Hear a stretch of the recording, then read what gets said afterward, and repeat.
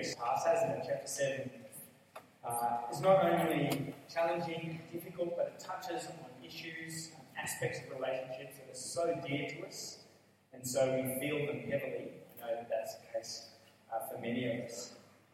And praise God for having dealt gently with us, and I pray that you'll feel that's the case as we look through today's passage as well. I do want to thank you for those who have filled in or submitted questions on that Q&A app over the last few weeks. Some of the questions that folk have asked here in the morning have been really helpful to address and answer in the evening as well. So it's been a benefit not just for those who are here with us, but for other congregation members. And Lauren and I have got planned out a series of answers, questions and answers that we'll be recording that we haven't had time to get into in our services. So if you've asked questions that we haven't addressed, our prayer is that we'll be able to address those this coming week. They'll be available online via YouTube as well. How about I pray? And we'll look at our final section together this morning. Dearest Father, we have been reflecting on concerns and worries and joys that do consume so much of how we think about ourselves, those who are dear to us, and our world around about us. Father, these concerns of relationships, intimacy, the griefs of those relationships that haven't gone the way that we had hoped, or perhaps ever eventuated, the desires for closer relationships with those who are precious to us, all bring with us anxieties and fears that can so often distract us from your attentive kindness to us. Father, we do ask that as we read your word today, we hear your words as that of the loving God, who is ever attentive to the fears and worries and anxieties that we bring with us. In Jesus' name we pray. Amen. Absorbed, consumed, engrossed, captivated, and immersed. There's a certain delight, isn't there, in being able to completely lose ourselves in a reality of our own imagining and choosing. Perhaps it's a career that we're engrossed in, or a TV streaming service that we're most absorbed by. Perhaps it's the pursuit of a promising friendship that most engrosses us and consumes our attentions and our affections. Or perhaps we're most absorbed by family life, or the seeking after of potential spouse. The thing is, when we're completely engrossed by something, whether it's a relationship or just what we're watching on streaming service, whenever we're engrossed by something, our horizons begin to contract. Our perspective begins to narrow. Our whole world can tend to telescope in on, shrink down into that one solitary concern. That single concern can so demand our attention, so colonise every inch of our imagination, so entirely fill our entire vision, our whole vision, that we cease being able to perceive other realities around about us. And while there's a certain delight in being able to completely lose ourselves in a reality of our own imagining and our own choosing, we also know that there are dangers that go along with that kind of lost perspective. Perhaps you've witnessed it with a newly paired up couple. The more deeply engrossed in one another that couple becomes, often the more their capacity to engage with others outside their exclusive circle seems to shrink and contract. Perhaps you've noticed that in relationships with others, maybe you've felt it yourself at times. In his letter to the Corinthian church, Paul has been addressing a group of believers who are deeply engrossed in issues relating to their own social status and standing. Now, this anxiety, this absorption with social standing, expressed itself both in spiritual spheres of life as well as in their relational spheres of life as well. You might remember from last week, Paul's already acknowledged how especially engrossing and captivating our intimate relationships with others have the potential to become. How such relationships might even seem sometimes to irresistibly demand consummation and satisfaction in the intimacy of a sexual embrace. Have a look at me. These verses we touched on very briefly last week. Chapter 7, verses 8 to 9. Paul gives recognition to the way in which our most intimate relationships can sometimes even demand that we consummate, satisfy them in a sexual embrace. Verses 8 to 9, there's two verses that we touched on last week. There Paul wrote, "Now to the unmarried and the widows, I say, it is good for them to stay unmarried as I do. But if they cannot control themselves, they should marry. For it is better to marry than to burn with passion." For the couple who long to embrace one another in sexual unity, Paul has no hesitation in commending the exclusivity of marriage to them as a genuinely God-honouring course for them to pursue. But we've been mistaken to assume from Paul's words there that they're just some grudging admission that God's call to self-control is really not that realistic after all. He calls people to remain as they are, but of course we all know that that's not possible, so carry on, get married as you're planning. No, sexually chaste believers, that is, believers who are sexually faithful and obedient, are not unicorns. They're not mythical creatures existing only in the most naive of Christian imaginations. These precious brothers and sisters are present here with us in this very room. Whatever you might personally assume about the impossibility or the impracticality of God's call to chastity, that is, to sexually faithful, self-controlled life of obedience, there are those living amongst us right now who want God in exactly that way. In today's passage, Paul turns his attention to address those of us for whom marriage or the desire for sexual intimacy has a tendency to become all-engrossing, all-consuming worry and anxiety. Have a look at me at the opening of the passage that we had read to us by Maria just a moment ago. Chapter 7, verse 25 is where today's passage begins.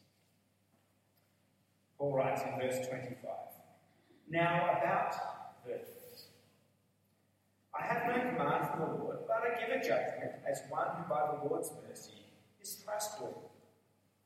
Because of the present crisis, I think that it is good for a man to remain as he is. Are you pledged to a woman? Do not seek to be released. Are you free from such a commitment? Do not look for a wife. But if you do marry, you have not sinned, and if a virgin marries, she has not sinned. But those who marry will face many troubles in this life, and I want to spare this." Now about virgins, Paul begins. Here Paul isn't just addressing general principles about marriage, in general speaking terms, so to speak. He's referring specifically to those who he terms virgins. In referring to virgins here, Paul isn't simply speaking about those who haven't ever experienced any sexual activity, as we generally tend to use the word. As we'll see later on in today's passage in verse 36, the term virgin here is being used to refer to those young women who were engaged or betrothed to be married. It was an obligation that these young women, these virgins, often didn't get to choose for themselves. They often entered into these betrothals or these engagements when they were young teenagers. As you might remember, just to give a bit of a Christmassy theme to today's working through 1 Corinthians, as was the case for Joseph's betrothal to Mary, Jesus' own mother, young women or virgins were often betrothed to a future husband while they were still young, before they reached adulthood. And to call off such a pledge of marriage or betrothal was a serious matter indeed. You might recall that before an angel appears to talk him out of it, this is what Joseph had been considering doing on the quiet when he discovered that Mary was pregnant with Jesus. He considered calling off this betrothal that he had to Mary. To call off a betrothal was a significant thing. It had significant social consequences as a result, which is why Joseph, being a righteous man, decided to do it quietly, so as not to publicly shame his betrothed. That's the kind of situation that Paul is addressing in these verses. And shaping the advice that Paul gives here concerning these virgins, these betrothed arrangements, is what Paul terms the present crisis. Now, what on earth is the situation that Paul is addressing or referring to? What is the context that Paul is addressing? Some have wondered whether Paul is referring to religious persecution that might have been creating pressure for the early Christian community. Others have suggested maybe that it was a famine that was exerting economic pressure on the ancient world at the time, and so it made it difficult to carry out marriage and to look after a growing family. But interestingly, every other time that Paul uses this word crisis in his letter to the Corinthians, it's translated instead as the word compulsion. Actually, later on in chapter 9 of this same book that we're looking at, Paul says that he is compelled, externally compelled, to preach the gospel. Later on in today's passage that we'll look at in a moment, Paul addresses those who don't feel compelled, externally pressured to go through with an engagement that they're a part of. In his second letter to the Corinthian church, Paul writes that it's better to give generously, to give charity freely, than because it is someone else is compelling us to do so. I think that this so-called crisis that Paul is addressing here are those who feel compelled or obligated with respect to these marriages or these betrothals, probably many of which some of them had entered into before they even become believers. And given how pervasive slavery, idolatry, and immorality were in cities such as Corinth, you can imagine the anxiety that a new Christian believer might experience about those obligations that they had perhaps entered into even before they become followers of the Lord Jesus himself. But as has been Paul's approach throughout this whole chapter, really, Paul affirms that these new believers are free to remain as they presently are. It is good to remain as you are, Paul says to the Corinthians here. Are you already pledged or betrothed to be married? Paul says there is no need to be freed from or anxiously break from those previously made obligations. On the other hand, if someone is presently free from such an obligation or a commitment, Paul affirms that it's good for them to remain free of, avoid entering into such a marriage agreement in advance. Why legally pledge yourself to some future marriage commitments when you can't know with confidence what troubles you might be enslaving yourself to, is how Paul speaks about it in last week's passage. What troubles you might be obligating yourself to endure in the future. Paul is anxious that we don't needlessly obligate ourselves in a way that may ultimately prove to compromise our devotion to the Lord himself. Paul explains some of his thinking in the verses that follow immediately. Have a look with me at verse 29. Verse 29. Paul writes, what I mean, brothers and sisters, is that the time is short.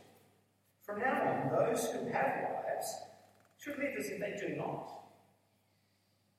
Those who mourn, as if they did not. Those who are happy, as if they were not.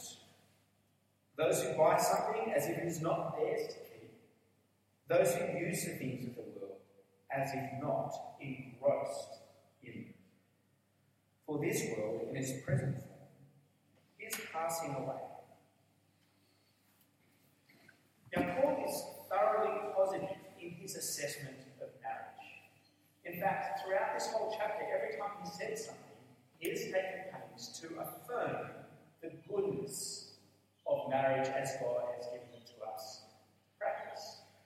I do know that with all the qualifications that Paul has been speaking about through the chapter, some of us have felt the weight of that, as if Paul maybe isn't really genuine when he speaks of the goodness of marriage, that he really thinks it's pretty average on the whole, actually.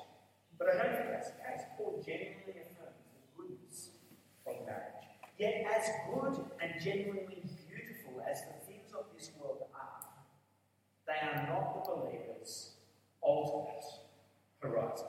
They are not ultimately what we are to be most devoted to or most engrossed in.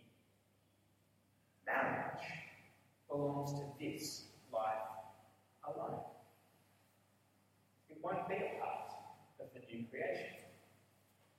Both our present mourning and grief and our present happiness will only last a moment in comparison with eternity.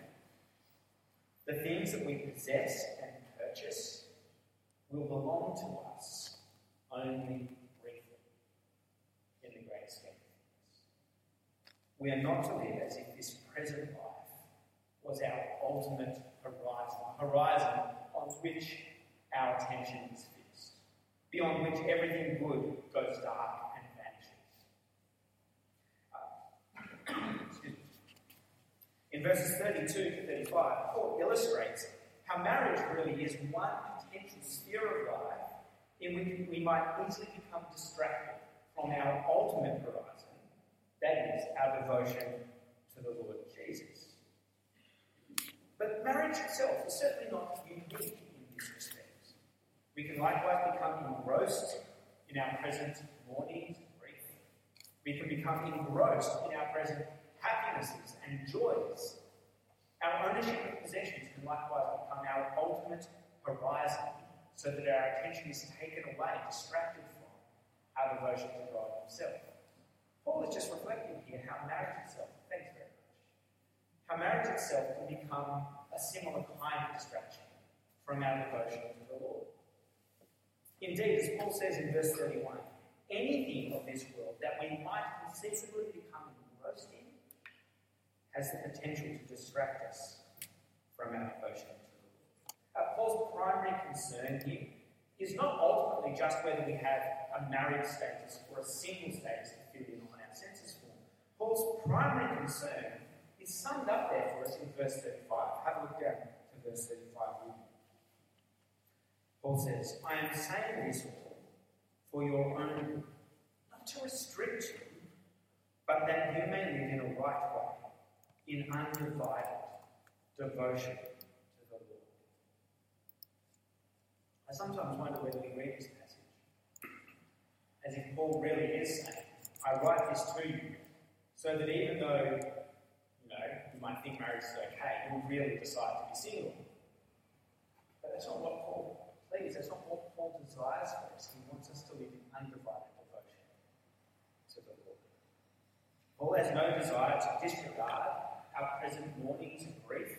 He has no wish to cast a shadow over our present happiness. Paul has no interest in denying us ownership of possessions, nor in restricting our present freedom to joyfully embrace marriage. Rather, Paul is pleading that we not take upon ourselves any obligations in the present that might needlessly darken or cast a shadow over our ultimate horizon, our devotion to the Lord Jesus Himself. Now, the obligations and ambiguities of pre-arranged betrothal agreements are not the kind of concerns that many of us will ever have to navigate. Even arranged marriages, as they're practiced in Australia, are not quite the same as the kinds of obligated betrothal arrangements that the Corinthians were involved with. But even though we won't typically have to face the same kind of situation as Paul was addressing to the Corinthians, the key question Paul would have us ask ourselves remains unfailingly relevant. In fact, I printed it there in bold on your service sheets. You might notice under point at the bottom of point C. The question Paul would have us ask ourselves, whether we are married or unmarried, or somewhere transitioning between the two, is not simply whether we're ever free to engage in the things of this world, but rather which options that are presently before us are most likely to deepen our devotion to the Lord. That's the question that Paul would have us go away reflecting on today. Which options presently before us are most likely to deepen our devotion to God.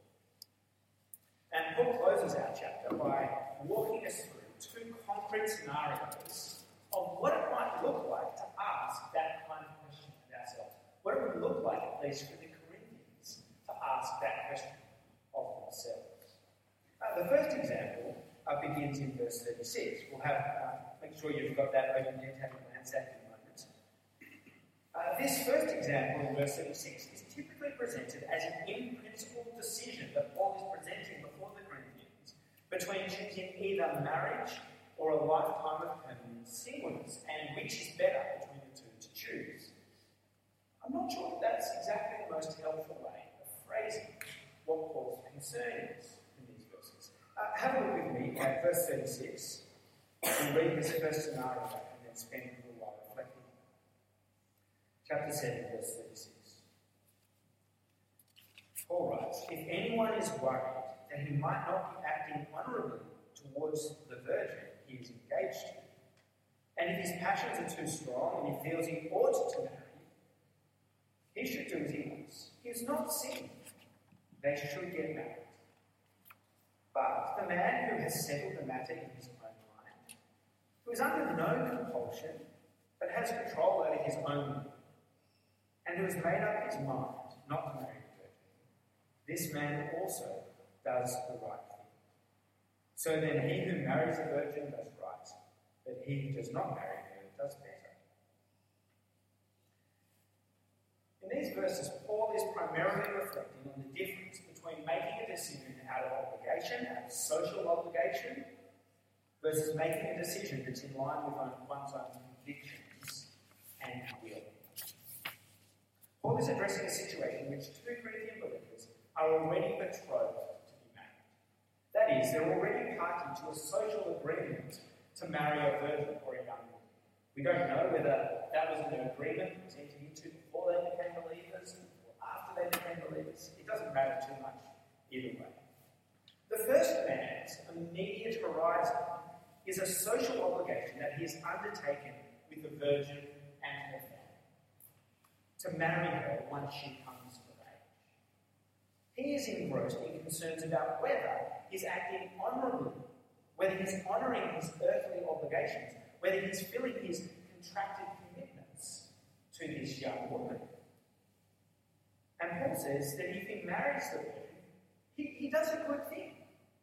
He's not sinning. He need not be crippled by a paralysing anxiety that God might condemn him or that he's doing something that he shouldn't do. If he goes ahead and fulfills his betrothal obligations, he has done a good thing. Even so, he says, better the situation, the second.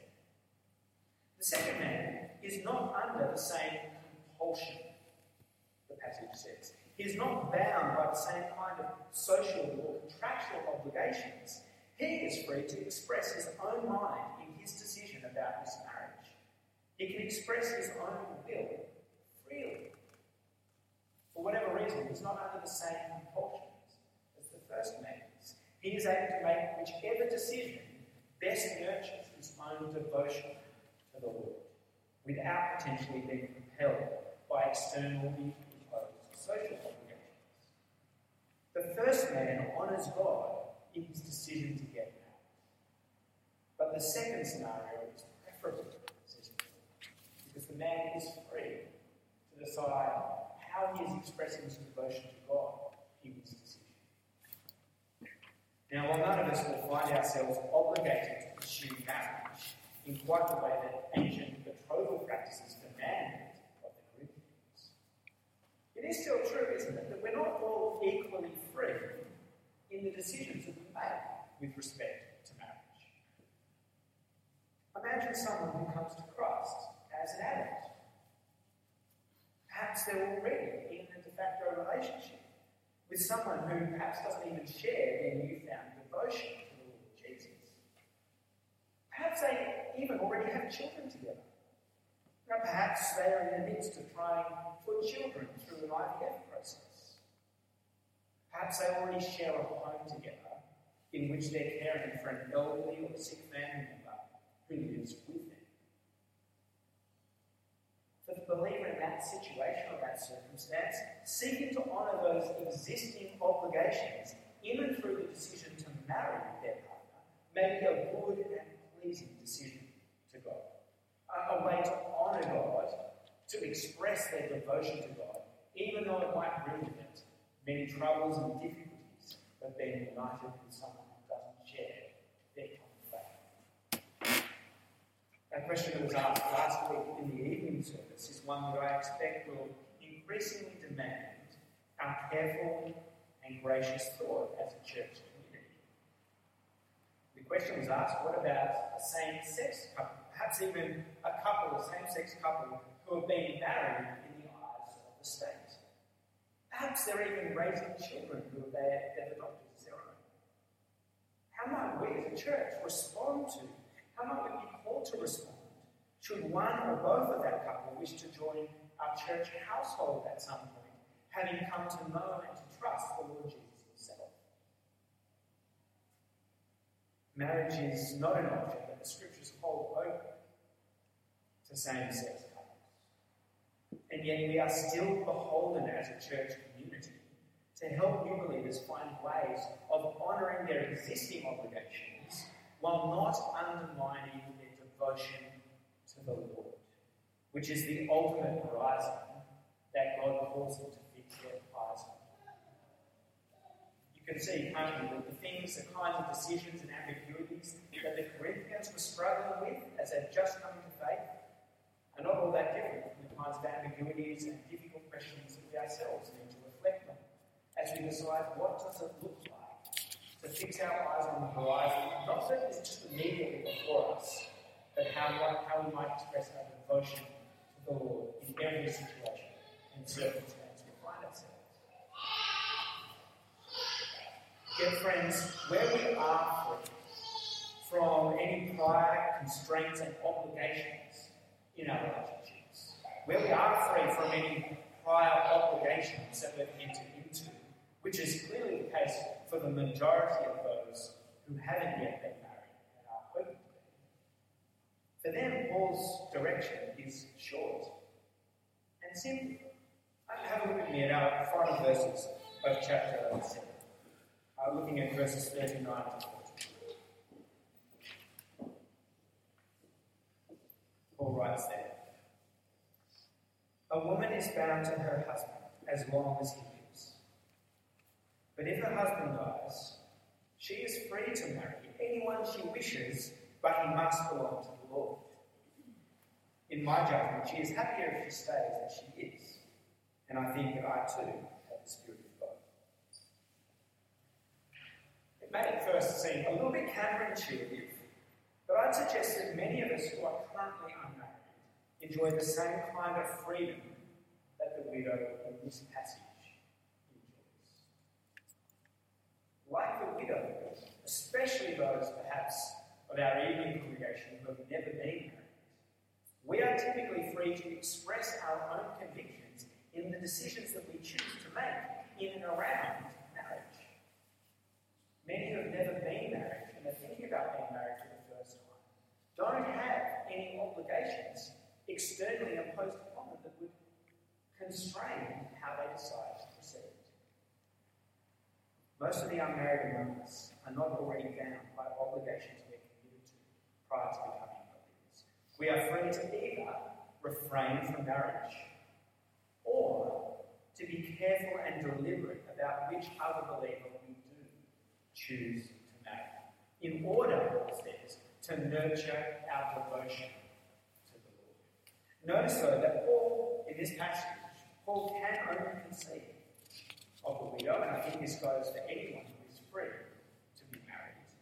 Paul can only conceive of this person marrying in the Lord. That is, marrying another Christian believer.